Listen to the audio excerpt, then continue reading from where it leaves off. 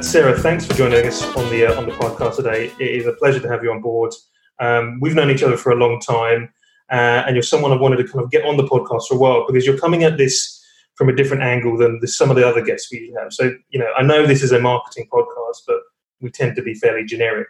But, your speciality is operations and recruitment operations, and that does kind of fit into marketing, but it's something else that I think a lot of our listeners are really kind of interested in knowing how to kind of, navigate through at the minute, and as I said, that's your speciality. So from a recruitment operations standpoint, we're in a really weird time. And so what's the kind of advice you would be giving to recruiters to do something they can be doing right now, and to kind of get things kind of to set them up for the future? So I think that what you have to start with is, a lot of operational people, if they're embedded in a recruitment SME, then they will be very used to having to be part of risk assessing and project managing. So those two things really come to the forefront here, because you have to look at going back to work and what that's going to look like as a physical space. And historically, people have worked in environments where they look at risk and project managing that in terms of, IT failure or building failure. So this is unprecedented in as much as your people are going to be your biggest risk, and managing their path into work is as much your responsibility now as it ever would have been. So you have to consider all the contact that people obviously embark upon on their journeys into work. So you really have to think about it from that point onwards. And that physical walkthrough of somebody's journey has to start with gathering data on what your workforce actually does, bringing them back into work. If you work in a graduate recruitment model, a lot of those guys might have been with their parents for lockdown. So what is their plan to come back into the office, regardless of what that looks like, whether that's 2 days a week, whether you are thinking about rota systems, staggered timing, all of those things. Will people completely think about the way that they journey into work in a different way? Because if you get on a tube or a tram into work, you can encounter about 100 people.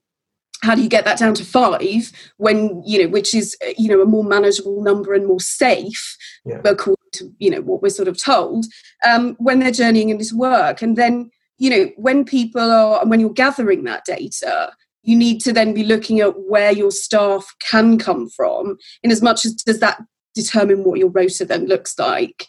If you have perm and temp teams, you might split that in two, and you might say we'll have temp teams in for 2 days a week, then a perm team the following week, and we'll start to work on that basis. And you start to divide according to that data that you get from your workforce, and that's the real starting point. And so, how do you even go about collecting that? Because if you're, where does that sit within the business? I mean, that's obviously operational, but it seems like a huge task because you've got so many variables, in there. Yes, absolutely. And I think that's why collecting the data is about, you being seen to be aware of risk and trying to manage that as best you can. So again, if you're a 0 to 20 recruitment company, you don't necessarily have a HR manager. You might just have that ops manager. So that person needs to be tasked with, clear data gathering from all the people.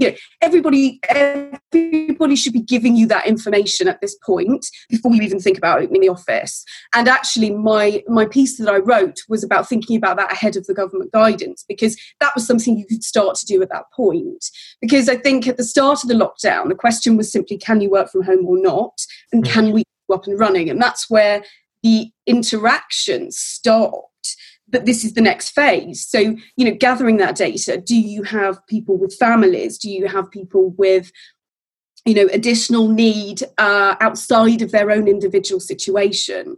So you have to gather that data because it's really important, because it determines what patterns you decide on. Yeah. And I think that, recruitment as an industry historically has never embraced working from home like other corporations do, because the desk interaction and the vibe and the candidate interaction that you have to have, and KPI management and your team leaders and things like that, that's been an integral part of being in a recruitment firm. So you now have to look at that in a completely different way, because you're relying on people, having to work under their own steam. So that conversation is going to come up more and more. And do you think can we work from home more as recruiters? And that point about, I suppose that's a kind of the point about kind of working from home for recruiters. And you think that's obviously a trust issue.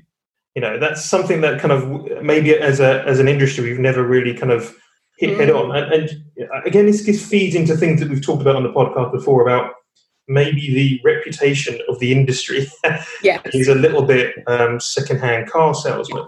But interesting enough, one of the things I've noticed a lot since we've been on lockdown and since we've been going through this is everybody seems to actually be doing pretty well at working from home. And that has been, and why we haven't really kind of done this before is crazy. And so that kind of feeds into your point. But maybe why we haven't done it before is I think people have just been too afraid to do it. They think that that people are just either just going to take the piss when they're at home, or maybe be less efficient, or that they don't have the oversight on them that they have when they're in the office. They can't look at their office and say, "Oh, that person's over there has picked up the phone 5 times in the last hour, or how many times." You know what I mean? And give them a bollocking or not. You can't really do that at home. So that fits into the reputation of the industry and the KPI conversation, because it's always been a very KPI led industry to be able to predict what your pipelines will be, and companies have used it in that way, but they've also used it as a bit of a stick to beat their consultants with. So where you are in your journey of KPI maturity is, I think, quite, it's because there are lots of companies that don't keep to that old school KPI, first interviews, how many calls have you made, how many contacts have you added, they are moving on from that, but some people are still firmly embedded in that. It does give them data to evaluate people, and that's how we have to work. Everyone has to. So when you're working from home as a recruitment consultant now, the KPI is sort of different, because you are having to use that data to manage your staff, but it can be quite reactive. And in situ, people, team leaders, sales directors will have been working the floor to make sure those numbers are always nice and high. So it's a proactive stance rather than just looking at them at the end of the week, because you don't see the floor in the same way. And, you're obviously, other people have referred to, how much the job vacancies have gone down. So there is a natural, decline in that. So how does a recruitment consultant survive?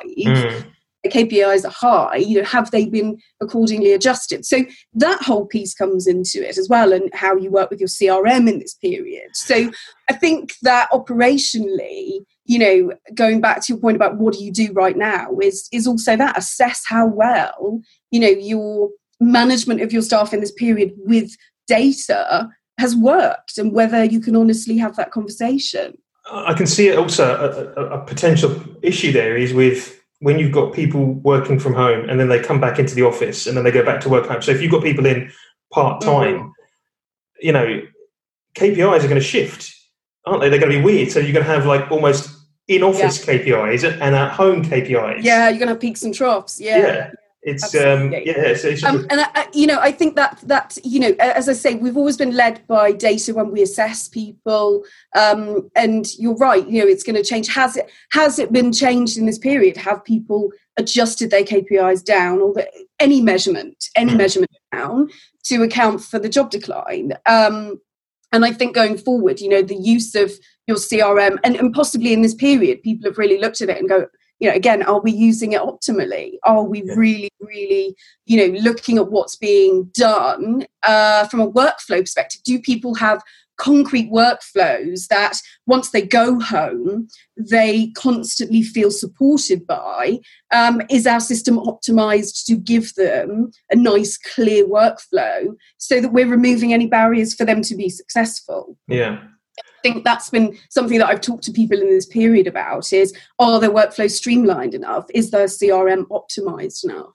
Because it's the only tangible they have in this period. That kind of brings us on nicely to forward planning, basically. So let's position ourselves that we are now a couple of months down the line, and hopefully things are not necessarily normal, but have kind of reached a point where people are going back into the office or working from home. They go back to the office and doing this kind of these shift patterns, possibly. But that then is and I hate the term, the new normal. Yeah. For the next year and a half, let's say, until everyone has been vaccinated, et cetera, et cetera. You know, that's your next planning stage, right? So where do you go from there? From operationally, you know, what's the plan at that point? Yeah, so I think that in this period, you know, if you're doing what I refer to as the physical walkthrough, from the moment you've gathered all your data, you've got all your workforce data, you know roughly what those patterns are going to look like. People start to come in, people start to use the office in a way that is different, you know, social distancing, you know, there's a huge supply chain piece to that, you know, how do you interact with the vendors you've got, you know, how much cleaning do you have done, all of those things. So, and that either tails off as the more comfortable you become, or you have to keep the pressure up to, you know, almost marshal it internally so it doesn't slip. Because the thing about when I look at how I viewed this versus what now the government guidance is there's all these checklists. So it says to you, you've got to do all of these particular things and have hand sanitizer everywhere and, you know, floor signage and all of that. You know, how do we, you almost internally have to keep marshalling that 2 months, 6 months long, because we are saying that the risk isn't going to go away. And in recruitment, because your people are your absolute asset and your candidates coming through the door, how do you start to look for, you know, can we have candidates back in the office registering? Can we do it remotely where we're comfortable, and what are our timelines for that? And that stuff is something government guidance is never going to tell you. Yes. So you are using your best endeavours all the time. And I think that this idea of duty of care for a recruitment firm, you know, if you're small and again, you don't have, you know, huge teams of HR and, you know, these people marshalling that, you know, you as a recruitment owner, it's very much down to you to be, you know, watching the ebb and flow of that and making those decisions. And that's quite arbitrary and then left to you. So I see that as something that's a huge challenge, because you're still trying to run a business, trying to get it back up and running. And there are costs involved in doing all of these changes. So I think, you know, managing that going forward is a huge challenge, because, you know, when you start to have people coming back in a more regular pattern, you know, the risk goes up and you've got to be marshalling that. So the pressure is going to just increase. It occurs to me that, you know, a solution to this is just not have anyone come back into the office.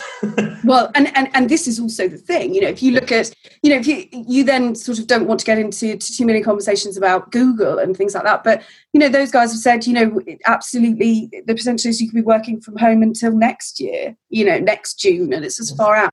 And recruitment isn't, I don't think, an industry that would be able to support that. You know, people don't get jobs just by video conferencing. You could go through a whole process with a candidate and get to the end of the stage where it's a conditional offer and they want somebody to still come in face to face to seal the deal. And that's, I don't think that's ever going to go away. And I think that's human nature to want that connection. So this is all well and good in this period because it's sticking a plaster on it, but it's not a future state of being. And I think also for recruitment consultants, how they learn to be better as they go through their learning and development is by interacting with as many people as possible to get info, intel, you know, all of that doesn't stop. Some recruiters are very phone-based, we know that. But a lot of firms, you know, rely on that, you know, physical interaction to make sure they've got the right fit for a role. I mean, of course, the other thing is isn't this a kind of an opportunity to just kind of like move the industry forward a little bit? It is, you know, and make sure that we are, you know, seen as a bit more technology kind of focused and a bit more technology aware, and maybe it is an opportunity to, you know, get recruiters much more comfortable on camera, much more comfortable talking to clients on camera, and becoming experts at that, and in making our clients more comfortable about working that way, and trying to kind of like guide them through this period as much as saying, well, this isn't, from our standpoint, it is going to be nigh on impossible to get a candidate in front of you for that final face-to-face. Here is how the best way to handle that. I mean, there's lots of other things about onboarding and which has kind of been going around. But that, I mean, I suppose from a kind of a marketing tech person, I see that as kind of an opportunity. I fear though that we may kind of regress back as soon as we kind of like get back into the office. That's also the danger. I do think that this is probably an opportunity now to kind of really push the industry forward. Yeah, I think there's an awful lot to be said for structuring interviews by video, which means that they are much more focused and competency-led. I think that it focuses the mind. I think it stops you going off on tangents. I think you end up, not having the conversation about, would I go to the... If we think about internal recruitment, interviews, hiring a recruiter, do we want to go to the pub with them? It focuses the mind. So does our video interview strategy change for the better? And there are lots of platforms that now have been pushing video interviewing in the recruitment sector and are now seeing absolute fruit from that because it's a need. But that would be what, again, when you're partnering with people like that, that's what you should be looking at, is how much more structured can we be about our interviews, because it somehow the dynamic changes when you're video calling, and it does focus the mind a lot more. So we will see lots more tech investment, I think. And I think people will be asking more of their CRMs, such as they did with GDPR, for example, or even with the IR35 changes that were due in April. That focused the mind because, recruitment isn't regulated. So therefore, the standards are always up to the individual recruitment owner. So again, does this change working practices for the better? Because they'll be looking at them in a completely different way. Because they'll need that data to make informed decisions as to whether their investment is correct.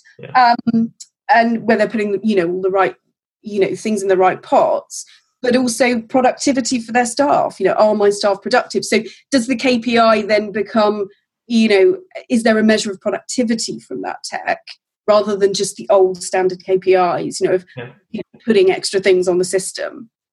I mean, that leads us into the next kind of part that I wanted to kind of talk about, because I know another area that you are kind of you're hot on is kind of the automation piece, and it would be really good to kind of get your thoughts on how that fits into the kind of recruitment operations kind of area, possibly even kind of examples of where that may work, of how that could really be beneficial right now and in the future. That I think is really interesting. So I've worked with a number of clients over the last 12 months looking at how their operational teams fit into sales process and how they optimize that. And the ways in which we, perform that analysis is to start very easy with a walkthrough and a workflow analysis. And you're looking at how much manual intervention is in those processes. So if you take a temp team and you look at how they process a temporary candidate right through to that person being paid, there are a number of steps through there. So you have to actively, go through that process and ask yourself the question all the time, why are we doing it this way? And so from those workflows, what you find is that there is so much manual intervention. It can be consultant memory. It can be, I need to send out an invitation to 10 people in my firm to let them know that this candidate is starting and they have a number of tasks to perform while that candidate is being onboarded. So, okay, if we're relying on that, why are we not relying on our CRM to automate a lot of that information out? So everyone has their individual part to play, but nobody's relying on somebody remembering to send that email yesterday or last night as they were leaving the office. And I think that's been something that people have wanted to work on in this period, because it evidences communication is such that, if we're Zooming all the time, that's fine. But to actually move business forward and to be able to automate tasks for everyone to know exactly what they're doing at any given time is much more important, because you have to leave it as a line in the sand to be able to say people are achieving those things. And then you go into the idea of productivity again. So automating your workflows as much as possible with the tech that you have, enables the margin for error goes down significantly. And if you think about candidates working and job hunting now, so much of that is done, on a train on a way home or, so you have to be constantly able to communicate via tech so that there is no margin for error. And I think that has gone up in this period, and people have really looked at those processes internally and said, is this working for us? Are we doing all the right steps? Because you can go through a whole workflow of placing a candidate from A to B in a CRM and finally you've got 20 steps. So how do we get that down to 10? How do we get that to your system? And your IP has to stay in your CRM because that's the most valuable place for it, not in your consultants' heads. So, it's that element as well, because, you can't sell Outlook mailboxes to potential investors. You can sell a really robust, well-documented chronological CRM to an investor. So. Yeah. Well, thanks for that, Sarah. That was amazing. I mean, that, anyone who's listening in who's running the kind of a small kind of or an SME recruitment agency, that is kind of gold dust basically at this point, because this kind of plans out what they should be doing for the next kind of couple of months. Hopefully they won't have too much time on their hands, but this is how they should be kind of operating at this point. And the stuff around kind of getting people back in the office or not back in the office, again, you can imagine that every kind of small recruitment firm is just considering that right now. How do we go about that? Should we be doing it? How do we go about that? If anybody wants to get in contact with you, what I will do, your details will be at the in the podcast kind of little blurb. So they can kind of contact you. I'm sure you'll be able to add value to a lot of our listeners out there. So again, thank you for joining us today, and hopefully we can speak in soon. Yes, no, that's great. Thank you, James. Thanks for having me.